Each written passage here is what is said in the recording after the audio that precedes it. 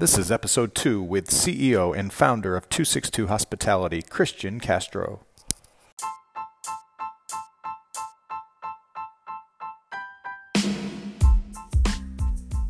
My name is Chuck Belden. I'm a relationship builder, a connector, a family man, a sales and marketing mentor, a real estate advisor, a huge dreamer, and a storyteller that loves to talk about things that matter with people that care.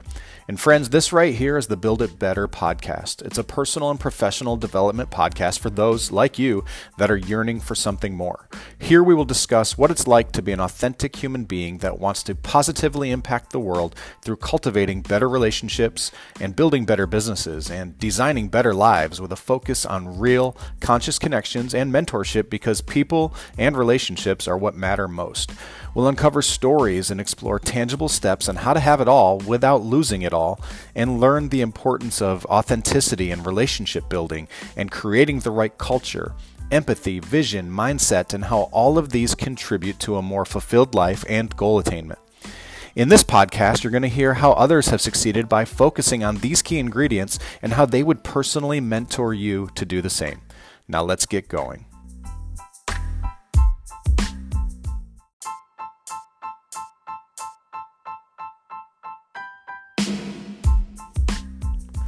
Self-awareness is accepting your shortcomings and accentuating your strengths. It's being at peace with yourself and your skill set. Try to get to a place where you understand yourself and what your strengths are, and then go all in on those. That quote is from Gary Vaynerchuk, and I'm so excited that you're here today as we dive into this a little bit more. I believe many of us have a voice inside of us that's yearning for more. It's begging for deeper relationships and to create something unique and special and to help others succeed and to achieve more. But too often we fall short of our goals and our dreams, and there's one crucial first step that many of us miss. On today's episode, Kristian Castro, the founder and CEO of 262 Hospitality, is going to give us the goods and help us unlock our true potential by getting us clear on this crucial first step. For over 10 years, Kristian has been coaching and mentoring hospitality industry professionals all around the country. With his background as a professor in higher education at Johns Hopkins University and an MBA to go along with it, his vision for becoming the education source for the hospitality industry is becoming a reality. And whether you think you are a hospitality professional or otherwise, I challenge you to approach your career and your life like you are. Can you imagine what might change for you if you operated your business or your life like everyone you came in contact with was a guest at your own 5-star hotel? Can you think about that? The relationships you would build from that? Kristian has been published in the Journal of Product and Brand Management for his work in relationship marketing. He's led multiple workshops in business, time management, marketing, and branding, and the common thread through all of his work is his love of people and putting relationships above all else. And this is evident in his personal mission to connect the world and to make a positive impact and provide value for each person he comes in contact with. And I have no doubts that that is about to happen for you right now.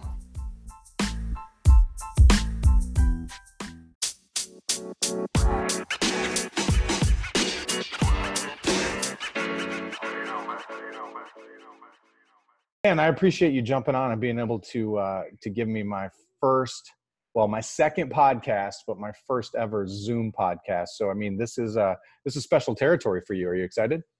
I feel special. I'm so excited. I can't even contain it. If you can tell, I can't contain my excitement. I can see that you're about ready to bounce out of whatever you are sitting on. So I can totally tell. Yeah, man, I'm excited to do this. You know, I've been thinking about launching this podcast for some time now, and so many things were preventing me from doing it, and they all boil down to excuses and fear or whatever. But the whole time I was processing wanting to do this, you're the guy I wanted to talk to. I got like 4 or 5 guys in mind, and you were right up there as, the dude I wanted to spend some time talking with, just because of, how long we've known each other, where we both came from. And you've always been somebody that inspired me along the way. And I really just, I'm super grateful to have you as a friend in my life. And I'm super grateful to have you join me here tonight. But, for those of you that are out there, watching and listening in podcast land, I'd love it if you would just spend a minute or two and just kind of introduce yourself, maybe give us a little backstory about who you are and what you're up to these days. Yeah, I need to work on my elevator pitch for my um because it's all over the place, but I'll try my best That's to make fine. it simple. So hospitality background. I'm an army brat, so I kind of moved everywhere. I always say, from everywhere, lived nowhere. And sorry, let's try that again. I've lived everywhere from nowhere. That makes more sense. Um, and and after college, I moved to Baltimore and got into hospitality, which is where we met after a few years in Baltimore. Spent about 12 years in hospitality, left in 2013, got into higher ed, began teaching. And then started my own company in 2017 and kind of married the two of my passions, which is teaching and hospitality, and started a hospitality training company, which is called 262 Hospitality. So check it out, 262 Hospitality. And there's the pitch. No, but so did you always think you'd be an entrepreneur or a business owner? Was that something you always thought that you'd get into, or how did that happen? Um, so this wasn't my first business. I had businesses before that. To answer your question, no, I don't know when that happened. Like it actually, okay, so it happened by accident. So looking back, my parents were entrepreneurs. It wasn't really obvious, but my mother had always she's a hairstylist. So she always had a salon growing up. She ran it out of the house. Now My she mom did lives that too. really? Yeah, I never knew that. You never made that connection? No, never. Yeah. Yeah, so she used to do it out of the house. So it was a home business and it never resonated with me growing up. Now she actually has, a studio where she lives in Richmond. My dad tried to get into entrepreneurship. He used to be a DJ and then he started like a radio show. And then that kind of parlayed into this like CD selling business, which unfortunately, CDs, it was kind of the tail end of when CDs were kind of dying down. So that didn't work out, but he's always kind of had the entrepreneurial spirit. And so I never looked at it as entrepreneurship, but if I look back at my family, there was entrepreneurship there. And I just kind of fell into it by accident. Yeah, but it was always right there in front of you. So it was like you were learning, even when you didn't know you were learning. I think that's some of the best teaching for sure is those things that are happening all around us when we're not quote unquote paying attention. Yeah, and one of my buddies, it was it had to be 2010, 2011. One of my buddies had called me and was asking me for advice regarding DJing and like his pay and how he can negotiate more pay. And we were just talking. We ended up having these like weekly conversations. And then I noticed that I was getting more calls about hospitality. And it got to a point where my buddy was just like, you should like think about getting paid for this. And I'm like, yeah, I really should. And he sort of was a catalyst in me beginning my entrepreneurial journey. And we kind of started a deal where he was like, I'll fly you. He was in Raleigh. I'll fly you to Raleigh. And, I was going to work pro bono, but then they would pay for like my travel costs. And that was the beginning. And it's taken so many twists and turns since then. It stopped and then picked back up. But I'll tell you what, it's been like, so far, it's been an incredible sort of roller coaster ride, I'd say. So where are you based out of full time right now? You're spending some time in Raleigh. Where are you full time? Baltimore. I would say I live in Baltimore, but my clients are all over the place. I mean, I have clients in Seattle, Washington. Actually, it's Yakima, Washington. Nobody knows that, so I say Seattle. Washington State, Toronto, Maryland, Raleigh, DC. So fortunately, a lot of what I can do is through Zoom. And so a lot of the virtual stuff can happen through my job. So I'm trying to build a digital company where I'm not tied down to one location. But I do live in Baltimore. I love Baltimore. And I always think this will be kind of like my home base. Yeah.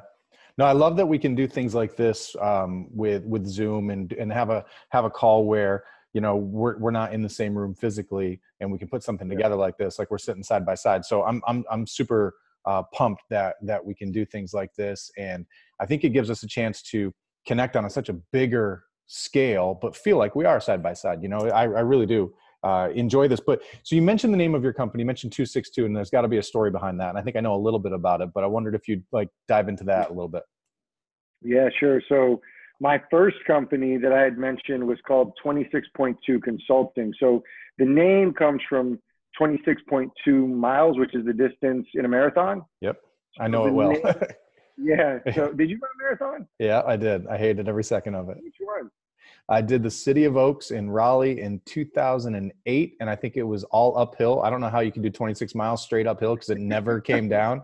And then I did a half in DC, and I did a half here. And it was funny because I'd never run a 5K. I started right with a marathon, and then I did a half, and now I'm working backwards. But yeah, sorry. But yeah, crazy.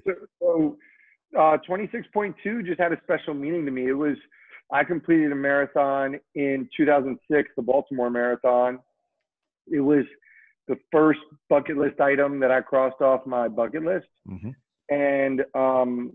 And more importantly, what I learned was, so this was like 3 years after I finished my marathon, I just saw a lot of correlation in the entrepreneurial journey in marathon. So like what it takes to be successful, like the characteristics, the traits, I feel like there's a lot of correlations. And also when I ran the marathon, I felt like it's kind of the same journey, right? Like not many people actually complete a marathon when you talk about the entire world. And so there's just like a really, really small subset. And I felt the same with marathoners. And like, there's all these things that like, you start something that you know is going to kick your ass. You know that like there's going to be this wall. You're going to like, you know, all these challenges, and you still choose to do this miserable experience. And not that like entrepreneurship is miserable, but the odds are stacked against you, put it that way. So I just felt like it was a really important figure in my life. And so I decided to translate it to business. So when I had my first company, I ended up putting it on pause after a couple of years to get into something else. And when I revisited my company in 2017, I knew that 262 was part of the name. The problem is I was thinking back to when I had my first company, and 26.2, you can't have a URL that's 26.2. And so my URL was 26POINT2. And I'm like, that's just a horrible URL. So I changed 262 Hospitality and 262 LLC. So yeah, that's kind of where it comes from. And to like wrap it all up, sort of my main message to my clients is, you know, it's a marathon, not a sprint. So that's kind of the idea that I go with when I work with my clients. Like we try to pace ourselves. And so there's all these correlations. Well, I'm glad you mentioned that, because I'd really like to hear a little bit more if there's more to it, because, you know, I think in today's shortcut kind of world, or looks cool to put CEO in your Instagram headline, or serial entrepreneur, as so many people throw around these days that have really never been through building a business or building a successful business. You know, how do you get that point across? How do you relate to an up and comer that is, you know, that wants to build a business that's out there, you know, and they think they're hustling, or think they're going through the whatever it takes to do it, but really maybe doesn't fully get that it is a marathon and not a sprint? Like, how much of that do you actually do you bring into your coaching sessions and when you talk with clients or you talk to new people? I think so I do a lot of work on the front end. You know, my philosophy has evolved and went through so many iterations. And so where I'm at now is not so much telling people that this is the way it should be done, more in finding alignment. So if I meet a client, I know what my client looks like.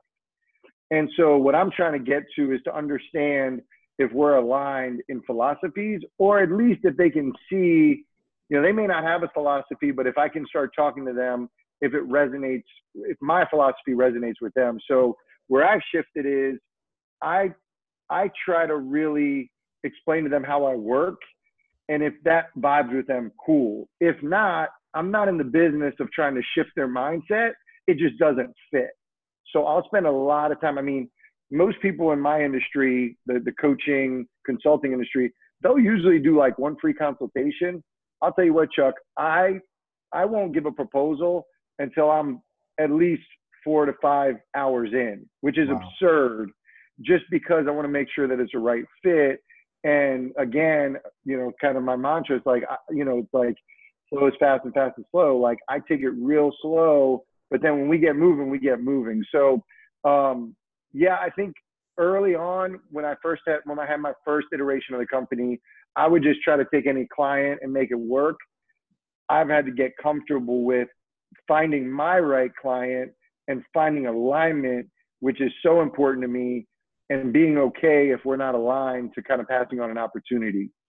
I think there's such a bigger, deeper message in all of that I think so many people, I think, maybe miss. And it's really sitting down to figure out, who you are, Yep. and really knowing your vision and your why and what you want to do, and then finding those that align with it. And I think so many people, outside of business, but definitely business comes to mind, are out there just trying to get anybody as a client or anybody as a partner or anybody as a whatever, instead of really sitting down, taking some time to go within, figuring out who they are and what's important, and then really finding those true matches. So I think what you're doing is right, and I think that it's probably kind of rare.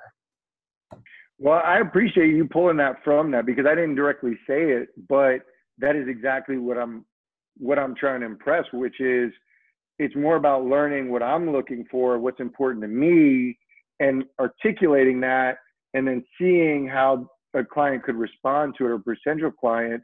And I'm really trying to shift. I'm not perfect at it, but I really try to shift to not really giving advice. Unless you're a paying client, I'm not really spending my time trying to give advice. I'm spending more time trying to evaluate myself and sharpen the saw. But there's this quote that I've been saying for the past. I stumbled upon it a couple of months ago, and I've just been saying it to anybody that listens. I probably already told you, but it's a Rumi quote. And if people don't listen to Rumi, look up Rumi. Like Rumi has some awesome quotes, and one of my favorite quotes, which I'll jack up, is at first I thought I was clever, so I tried to change the world. Now I'm wise, so I'm changing myself. And Yes. that has been my mantra since I found it. And it means so much to me, because that's kind of how I used to look at it, as far as like, oh, I want to change everybody else. When the reality is where I'm at now in my life is it's about focusing on me and working on me, and not trying to change those people around me. Yeah. So a big part of why I want to do this podcast is to hopefully help, well, not hopefully, because we're going to help. I think there's more of a focus here for young men, but to help men just live better lives, build better businesses, have better relationships. I think that's the key to all of us, is to build better relationships. And I think men typically aren't conditioned or taught or whatever to spend a lot of time getting quiet and figuring out what's important to them. I think there's so many things pulling our attention here and there that when we often just try to go, and then realize, I picture this climbing the ladder of success, getting to the top of the ladder and being like, holy shit, I'm on the wrong ladder, and never really taking the time to figure that out. And so, how do you think that we can do a better job of helping men in general, whether they're businessmen or whatever, slowing down to figure that sort of stuff out, and to take the time to really, to earlier in life figure out what's important to them, so that they don't have to, to go through the pain. Well, maybe they do have to go through the pain, but they don't have to do this much later on down the road. So for me, again, I don't know, the answer I think is different for everybody, but for me, how I want to do it is by putting myself out there as much as I can. So if, for people who follow me on social media, and you follow me on social media, my Instagram has been something that has really come to the forefront of my life. Whereas and shout out to Cash_here. You can follow me, Cash here. But if you go to you knew me back like in Facebook days. If you go to my Facebook, I posted nothing. It was there just so I can look at information. I'm extroverted, but like I'm generally a private person. And so I never would put myself out there ever. It just was against my nature.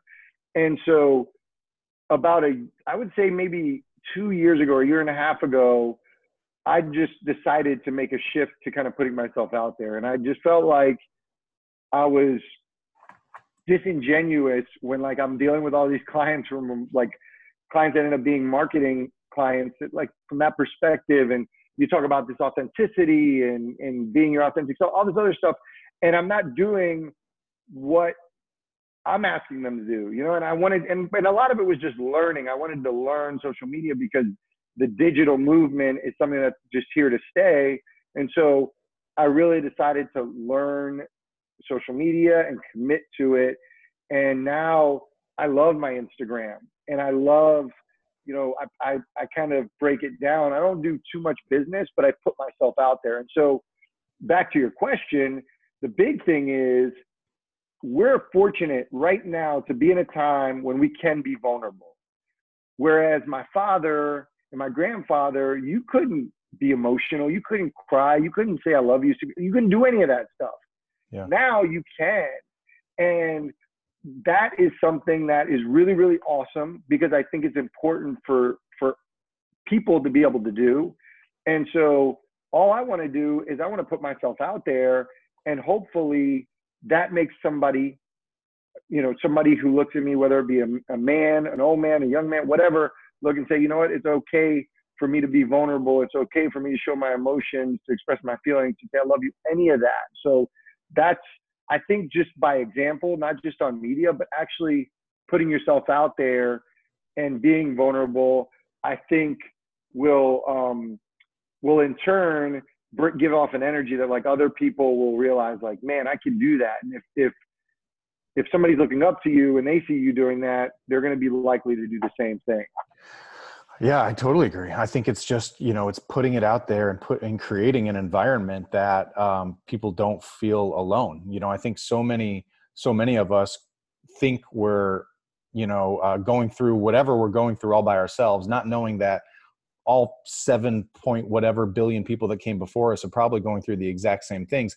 And as long as we can put I agree. I think putting ourselves out there, like, you're not putting all your, you know, dirty laundry or whatever it is out online all the time, but you're putting it out there and being vulnerable and being authentic, and people can pick up on that. They know if you're bullshitting them or not.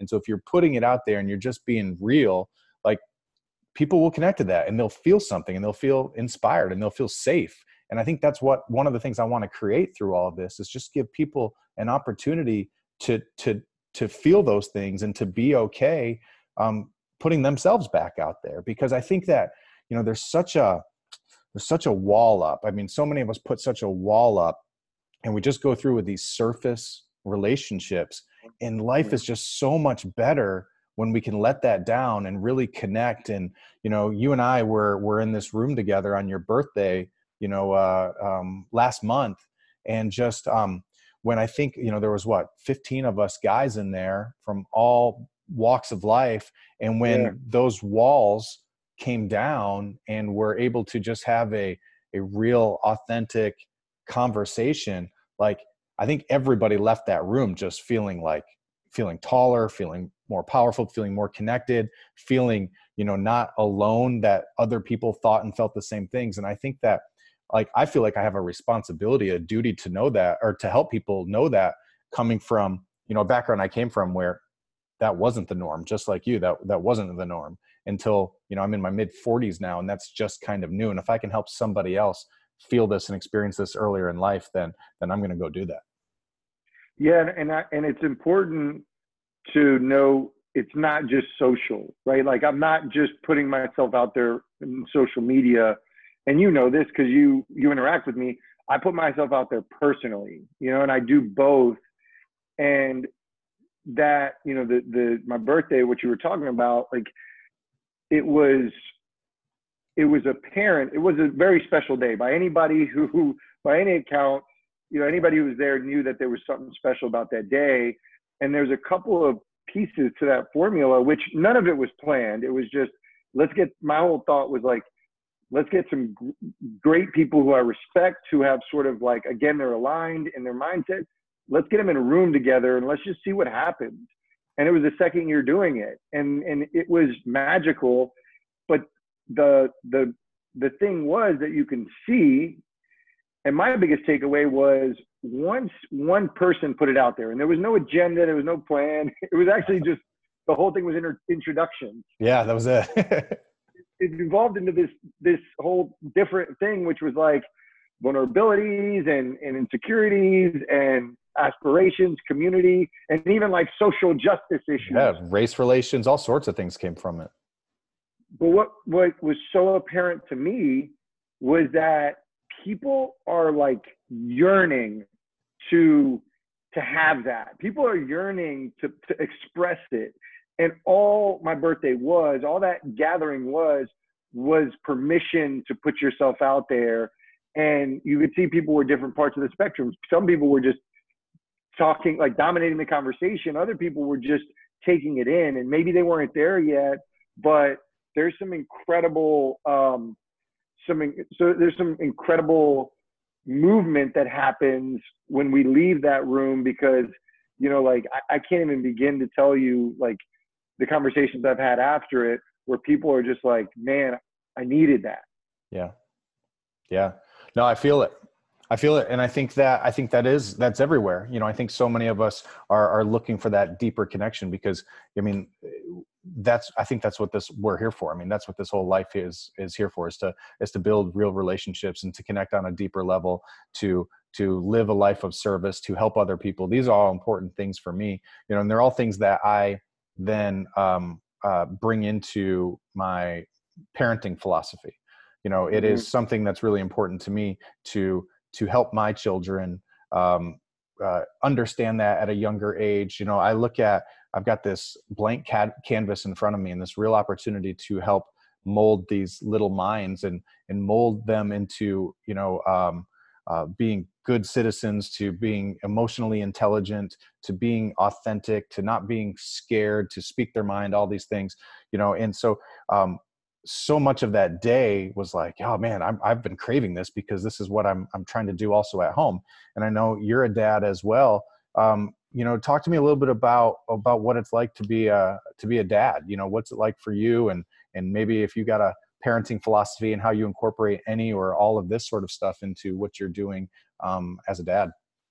Yeah. So two things. One is relationships are the foundation of which I build everything. Like, I just believe my competitive strategy is through relationships. It's where I believe success lies, at least for my company and for my business. But it's the toughest thing to compete on. So my competitors, like, you can get the same products, you can create courses and call them the same name, but building the relationship is how I compete. The other thing is, sort of the mission statement of my company is to connect to the world. And the idea is not just connecting one-to-one, but I want to be able to connect you with somebody else and make those connections. So that's really important to know about me, because it is at the root of my business and at the root of me as a person, is this idea of relationships. Fatherhood is something that's been really cool experience, especially looking at it from a scholarly perspective. And I'm like an analytical person, so I think a lot about fatherhood. For anybody who knows me, I'm really jaded about relationships, and especially marriage. I never knew if I would get married. I'm not married, I'm single, but I never needed to be married. But I always felt like I wanted to be a father. Yeah.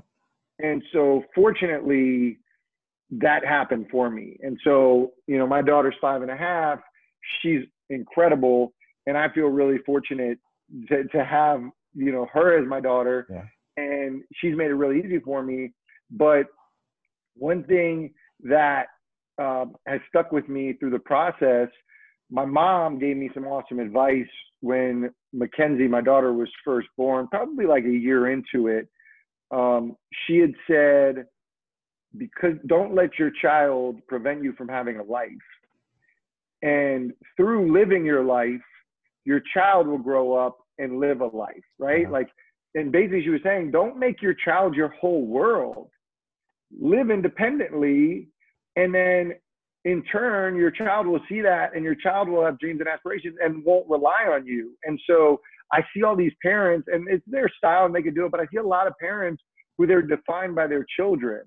And I don't want to be that. Like, I don't want to be, you know, my child, like when some people are like, they make their whole world their child. Well, then when your child leaves, when they're 18 to go to college, what do you have? Yeah. You know? And so that has always stuck with me throughout, like, to continue to work on myself as a person, not just as a parent, to continue to have dreams, have aspirations, to continue to live. And some of that includes her, but some of it doesn't. And that has made all the difference. And I feel like through that, as I see her grow and evolve, I've encouraged her to be more independent. And who knows how it ends up? You know, who knows if I'm doing it right or wrong? I'm just a small piece of that formula. But, you know, I'd tell you what, like, when I look at her, I'm really proud, and I feel like she's an awesome kid. And so I feel really fortunate and grateful, knock on wood, hopefully she keeps on that trajectory. But she's independent, and she's like her own little person, and I love it. So parenting has been a really cool experience. It's helped. Business management has helped me be a better parent, but parenting has helped me become a better manager and also a better teacher. It's been really cool to see how those things work together. Yeah, I can totally see that. I can totally relate to that. Well, I was thinking about something while you were talking about how, you know, when child goes off at 18 and then you're like, well, you know, what do you have now if that's been your whole focus? I flip it around too. And they're like, well, what do they have now? You know what I mean? Like, you know, I heard somebody once describe a similar situation that is like you're raising zoo animals.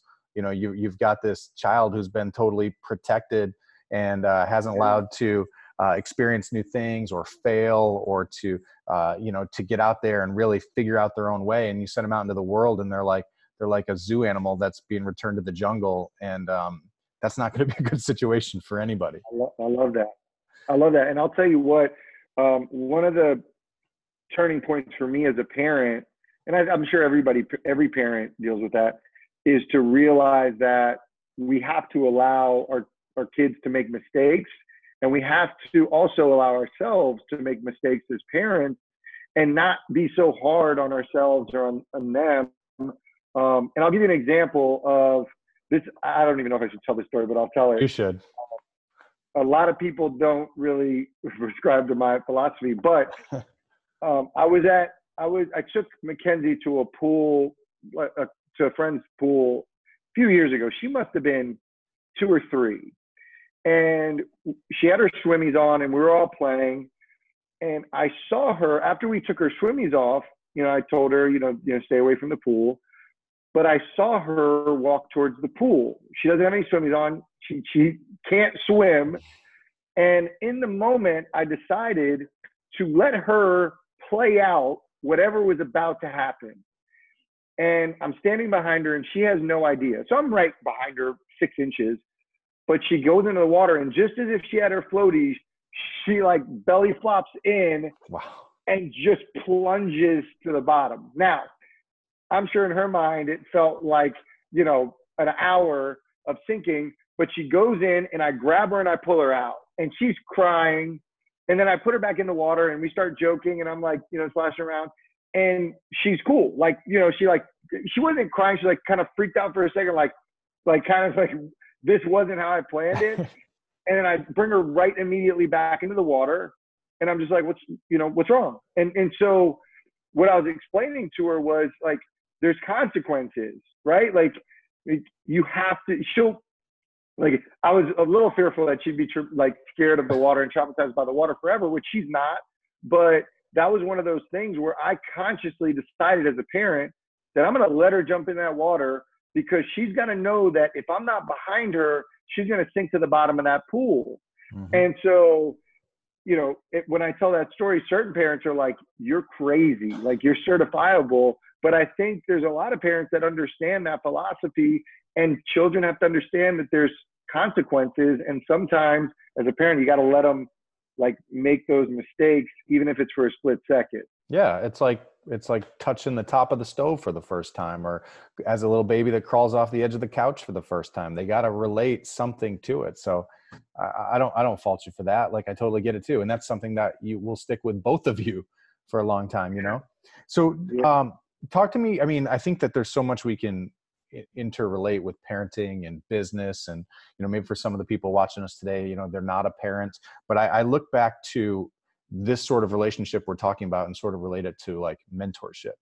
I can see how mentorship can come and go, like a parent letting someone figure it out on their own. It's a two-way street. There's all this stuff that kind of happens when in mentorship. I'm wondering, how important of a role has mentorship been in your life as you were coming up? Have there been people in your life that have, I'm sure there have been, but have helped you get to where you are now? Like who if you think back over the years, who are some people that come to mind that you can really connect with as, say, that was a mentor either in my personal or professional life? And kind of talk to me a little bit about that.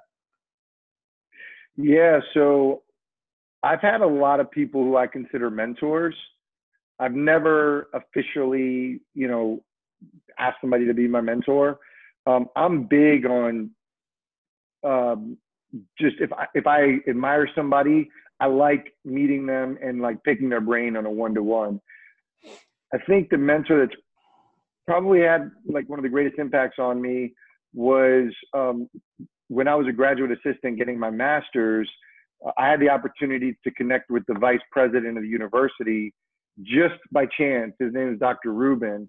I was at the graduate assistant for leadership development, and there was this leadership seminar. It was a panel discussion, and I felt like if I'm a GA, I should probably just attend it. And then remember, there was a moderator and 4 people, and Dr. Rubin was one of those 4 people. And I remember the questions, and all of them really, all the responses really sounded like fluff, except for Dr. Rubin's responses. He didn't say a lot, but when he spoke, everything meant something. Like there was power in every word he said. And I'm like, man, that guy knows what he's talking about. And I introduced myself afterwards. Turns out, and I just asked him like, hey, can we connect sometime? He gave me his email. We ended up meeting in his office. Turns out we live like 5 blocks away from each other in Baltimore City. And we started this relationship where it was a mentorship, but it almost became more friends, where from time to time we'd check in, we'd have dinner, coffee, whatever. And he was somebody, and he is somebody who really, he was in such a position of power, but he treated me with such respect, and he took so much time. Like, I'll be forever indebted to him. And he gave me a lot of confidence in myself that I didn't really see. And that's right when I'm finishing my master's. I'm like 26, 27. Like, that's really critical point in your career. So he was really important to me. And then there was other people along the way that, I think anybody can be a mentor, even if you don't have one-on-one conversations. Our relationship, you and I come from the corporate hospitality, and there's a lot of people all over the country who are doing things, and you hear their name and you watch them, and to see them in person and see how they work, it's really cool. And so, for you, I remember when we worked together, I had the ability to work with you and see a certain side of you in Baltimore, and then you went to Raleigh, and then I saw a whole different hat, and we got the opportunity to work there together. And I remember just correlating the two and making observations and seeing your development, or what I perceived as your development, and trying to pull something from everybody I looked at, because ultimately you were the GM, and that's where I was trying to go. And so, I think pulling from a little bit from everybody that are in places that you want to be is really helpful. Yeah, I totally agree. I think that mentorship is completely, comes in all shapes and sizes, and anybody can be a mentor. They don't have to be older. They can be younger. They can be they can be a peer. It can be anything. But I also think that it can be social. Like you said, with the doctor that you started out with, that it was a social relationship. But you learned so much from that you applied to your business, that you also applied to your personal life.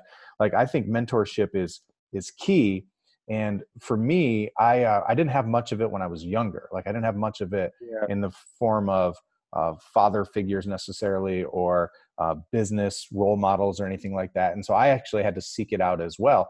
And I think that whether you consciously knew you were seeking out a mentor when you hit them up after that or after that speech, that seminar, but you were looking for something from it, and it was, it led you to that point. And I think that so many people maybe don't know where to turn, don't know who to turn to, whether they're just starting out in their professional life or whatever. And I hope to have a resource here for people to look at this like a mentor. Maybe there's some people listening today that have never or may never meet you or I personally, but I think some of the things you're saying today will connect on that level, that you're being a mentor to somebody right now and you don't even know it. Um, Yeah. Part of that too is you touched on mistakes for a minute, and I love talking about failure. I think very few people like talking about failure, because I think that Yeah. so many people get scared or make it just negative. They make it something that they're afraid to talk about. Talk to me about what failure means to you, and kind of the role it plays in your life over these last few years. I think there is a fundamental misunderstanding of failure. I also think that I think that there's not enough weight put on it. And even for me, when I teach as a professor, the higher education system is built around success and built against failure, which, I love teaching, but if I would build the model, it wouldn't be the way it is. It would encourage failure, it would seek failure. And, if you think about it, every single thing that is positive or successful comes from failure. Like literally nobody, like when you look at a child, all a child does is live in failure. Continues to, like, whether they try to stand up and they fall and they continue to fall, or they try to speak and they can't speak. Like all childhood is failure and overcoming failure and growing. Greatest growth comes through failure, in my opinion. So failure to me is something that I encourage. I try my best to seek failure, to seek discomfort.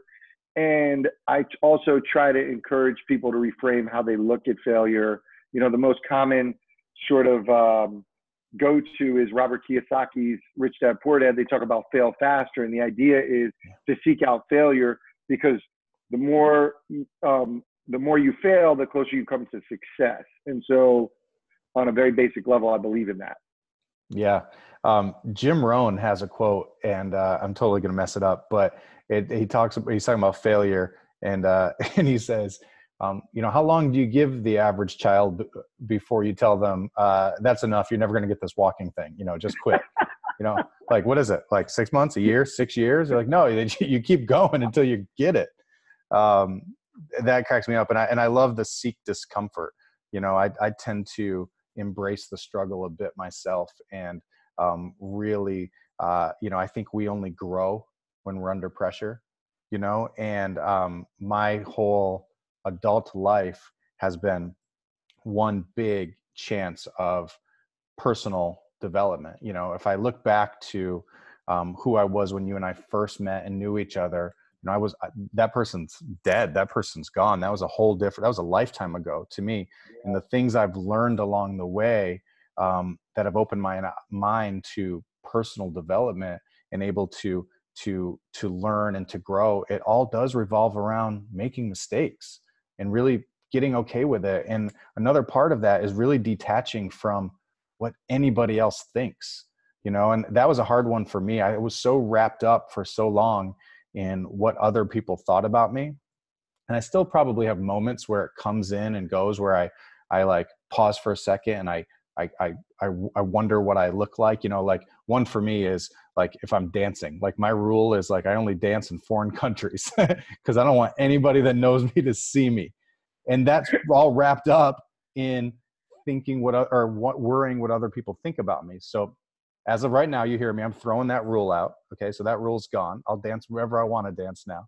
But Oh, I'm going to hold you to that one. Oh, I said wherever I want, not wherever you want. But I do want to do everything I can to put myself in uncomfortable situations, to grow from it. And so much of it is to shake off that thought of what anybody else thinks about me. Because at the end of the day, everybody is so wrapped up in their own stuff. Nobody's really thinking about what anybody else is doing, or nobody cares about it. But we put so much weight on that. And it's something I've struggled with, I think, probably the majority of my life. And I could probably figure out if we really got deep into a therapy session here about going back to 6, 7 years old and where that all came from. But I'm wondering, I mean, you seem like, since I've known you, to been a guy, and I don't know if you're this way or if you just kind of act this way, to really not put a lot of weight on what other people may or may not think. Is that the case, or is that my perception? And if it is, like, you know, have you always been that way, or did you get to that point? Or, you know, what do other people's opinions mean to you?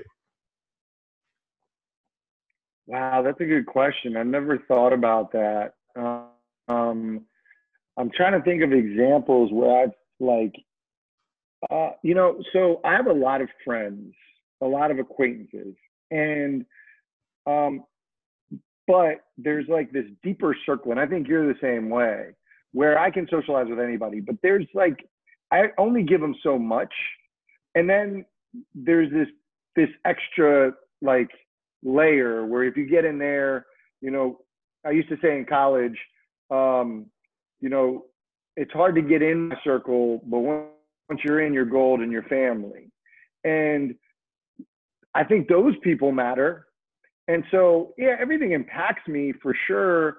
But I, I think compared to the average person, I certainly don't dwell on things or let it impact me as much. So like my thing is, I believe in the QB mentality. It's like, all right, yeah, I might feel for a second, but then like forget about it. Like forget about the last play, good or bad. And so I really try to stay as like level as possible, never too high, never too low. But you know, I grew up kind of shy. I grew up like very like I think insecure.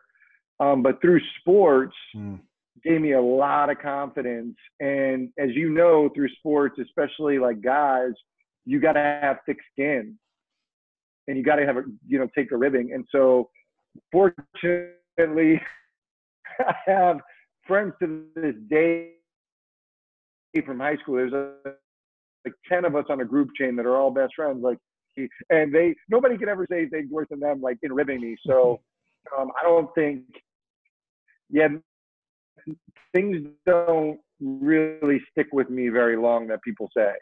Yeah. Well, I think that's a good way to be. I mean, I think there's people that are in our circles, they're in our life for a reason. I think it's good to pay attention to what other people that are close to us may have opinions about, but also to not let it control or dictate any of our lives or any of our feelings, or to dwell on things too long. I think that people can be, kind of beacons in our life or GPS signals in our life, and they can help us stay on track, or we can also use them to figure out if we're off track. But I think that at the end of the day, the best way to figure out what's best for us is to just actually sit down and figure out what's best for us. And everybody else has got so much other stuff going on in their lives that I really can't let someone that's all, worried about what's going on in theirs also dictate what's going on in mine. So I just always thought, I always saw you as a very confident person, and just wondered if you struggled with some of those same things that many of us have. And it sounds like you have. And I do agree that sports is a way to build confidence and to bust through some of those things. Also, working in the hospitality industry was one for me. Being in a setting where you're constantly surrounded by, hundreds or thousands of people all the time, and navigating your way through that's going to help, I think, learn how to make relationships, and also could build self-confidence. At least it did for me. Maybe it did for you as well. Go ahead. And I think it's self-awareness. I think it's self-awareness. Yeah. To me, I think that's the greatest management trait, and potentially like personal trait, is the awareness piece. But I tell to my clients, and I think it's the same thing for personal life, is I think like I'm very intentional in who I receive feedback from. So my clients, when you start a business, you're going to get a bunch of people giving you advice.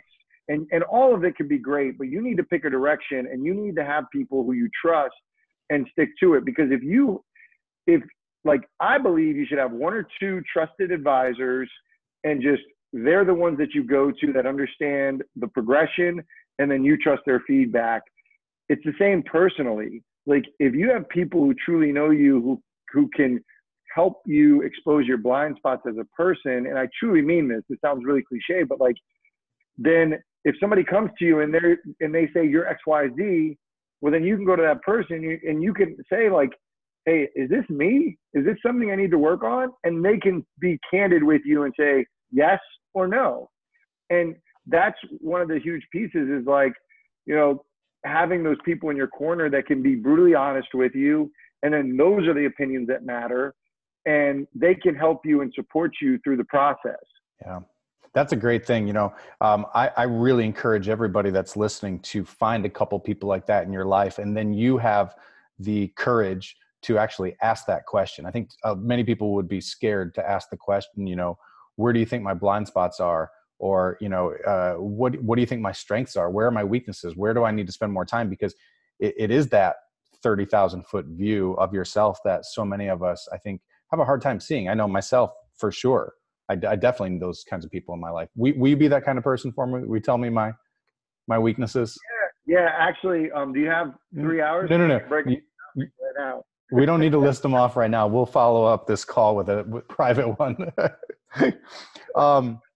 You know, I think I want to, I could sit here and talk with you for forever, because I really do love the conversations. And I kept this one kind of surface, just to see kind of where we could feel this out and see where we go with this. But I think that we touched on, you know, multiple different topics that I think definitely have helped me and will provide value to tons and tons of people. But I really want to explore more of these conversations with you down the road, if you'd be open to doing this again. Oh, of course, man. However I can help. Because I do believe that these authentic conversations will be the catalyst for so many other people being able to do this, have these conversations with folks, and also just to feel more confident in exploring, you know, what is important to them and figuring out this thing, life, and not being on their own. You know, just one last kind of question before we wrap up. You know, I think that there's, I think so many people, I kind of think people define masculinity in different ways, but I think there's always this one look of it that's this tough, macho, don't cry, strong kind of version of masculinity, right? And I'm interested in adding some more depth to that. What do you think it means to be a man in, you know, 2019? What's it look like to you? Is it the same as it always been, or is it a little bit different these days? Like, if you could kind of summarize all that into what it's like to be a man in today's world, like, what would you say?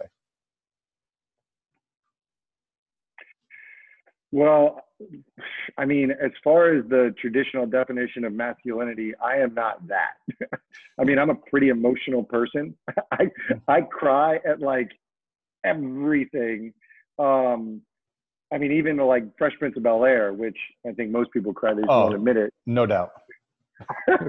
But you know, I don't know what masculinity is. Like, it's hard to put things in a box like that. And I think it's more about what's a human being, you know, because it's not that like a masculine person doesn't cry and a feminine person does cry, you know, like whatever the traditional traits are, I think we all have them. It's just the extent of which we do have them. But, you know, I think it's more about how to be a good person, a good human being, and what does a healthy human being look like. And I think, you know, it's all different, but I encourage people to just try to like dive into what they want to, like who they are from the self-awareness piece, and who they want to be. Like, are they good with where they are, or are they things they want to work on? And emotionally that way too. Like, I'm big on expressing myself, expressing my emotions, being vulnerable. That's not for everybody. I'm also big on gratitude. That's a huge thing for me, is showing gratitude. And so those are kind of the pillars that I stand on. So from masculine perspective, I don't really prescribe to it. I don't think there's sort of that definition. But I encourage men to be more well-rounded emotionally, and EQ is something that's really important right now in the world, business and personal. And I think EQ has to do with understanding your emotions and your responses. I nailed that one. Dude, you so nailed that one. That was good. Like, really spot on. And I agree. I vibe with that. I think many, many people will. I appreciate you. I'm grateful for you, for everything you've taught me over the years, for our friendship, for our working relationship, for you being here on this chat with me now. And where can everybody find you online if you want to give yourself a little more self-promotion here? Yeah, so my website is 262llc.com, so the number 262. And then Instagram is the best place to reach me, which is cash_here. So they can find me there. I will, and DM me. I'm really open, and like I respond to all my messages. But you know, in light of our conversation, I'd normally call you and tell this, but I think what's important, like you said, about our conversations, hopefully I can be on in the future, and I'd love to be on in the future if I can provide value. I think that it's good for people to see healthy relationships. So not even just our words, but we've been fortunate to be in each other's lives for a very long time. Yeah, and I think people can, if it's not just the words we're saying, just seeing our relationship. And I think we have a very healthy relationship. So with that said, in sort of putting my money where my mouth is, I would say it on a call, but I'm saying it now. I'm proud of you, brother. I'm really proud of you. I'm glad you did this. I'm honored to be on it. I love you, and I respect what you're doing. I appreciate that. That is the nicest thing. And so I couldn't agree more. I think. And you love me? And I do love you. I'm not afraid to say that. Man, 14 years we've been friends. If you think about it, it goes back 14 years now. And I think we're at a better spot now, definitely as friends. I think we're both better people. I think it allows us to be better friends to each other, better brothers. You know, that's something that's important to me. So constantly keep working on ourselves, constantly keep getting better, constantly keep doing things like this to hopefully serve and provide value to other people. So I am excited for the next one. I'm grateful for this one, and I look forward to chatting with you again real soon, my brother. Thanks.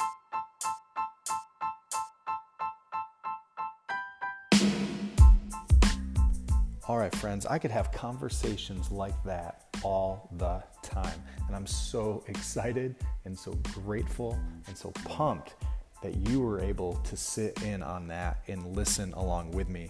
I know I took so much away from it. I think I was most drawn to Kristian's points about relationships being the foundation to all success. I mean, that's something I have just always felt and believed in, and even more evident now. I loved how he linked entrepreneurship to a marathon and not a sprint. And slow and steady is going to win the race. And I really think that those are some virtues and some values that we can instill into all of our friends out there now, and really set the stage for success and not for shame and for failure when things go awry, because they will go awry. But I took so much away from that today. I hope you did too. Now, if you did, I've got a favor to ask. I'm going to ask you to share this link wherever you're listening to this podcast. Share it, send it out to 2 of your friends or 3 of your friends, and see if we can help them get some of this good information that Kristian was able to share with us today too. Post it to your Instagram stories right now and tag me. I want to comment. I want to see them. I want to communicate with you. I want to get to know you. I want to learn more about what you're looking for and how we can go out there together and help more people. So until next time, let's work to inspire, to serve, and to build it better, because you know what? You have skills, talents, and unique abilities, and the world needs those. So until next time, I'll see you soon.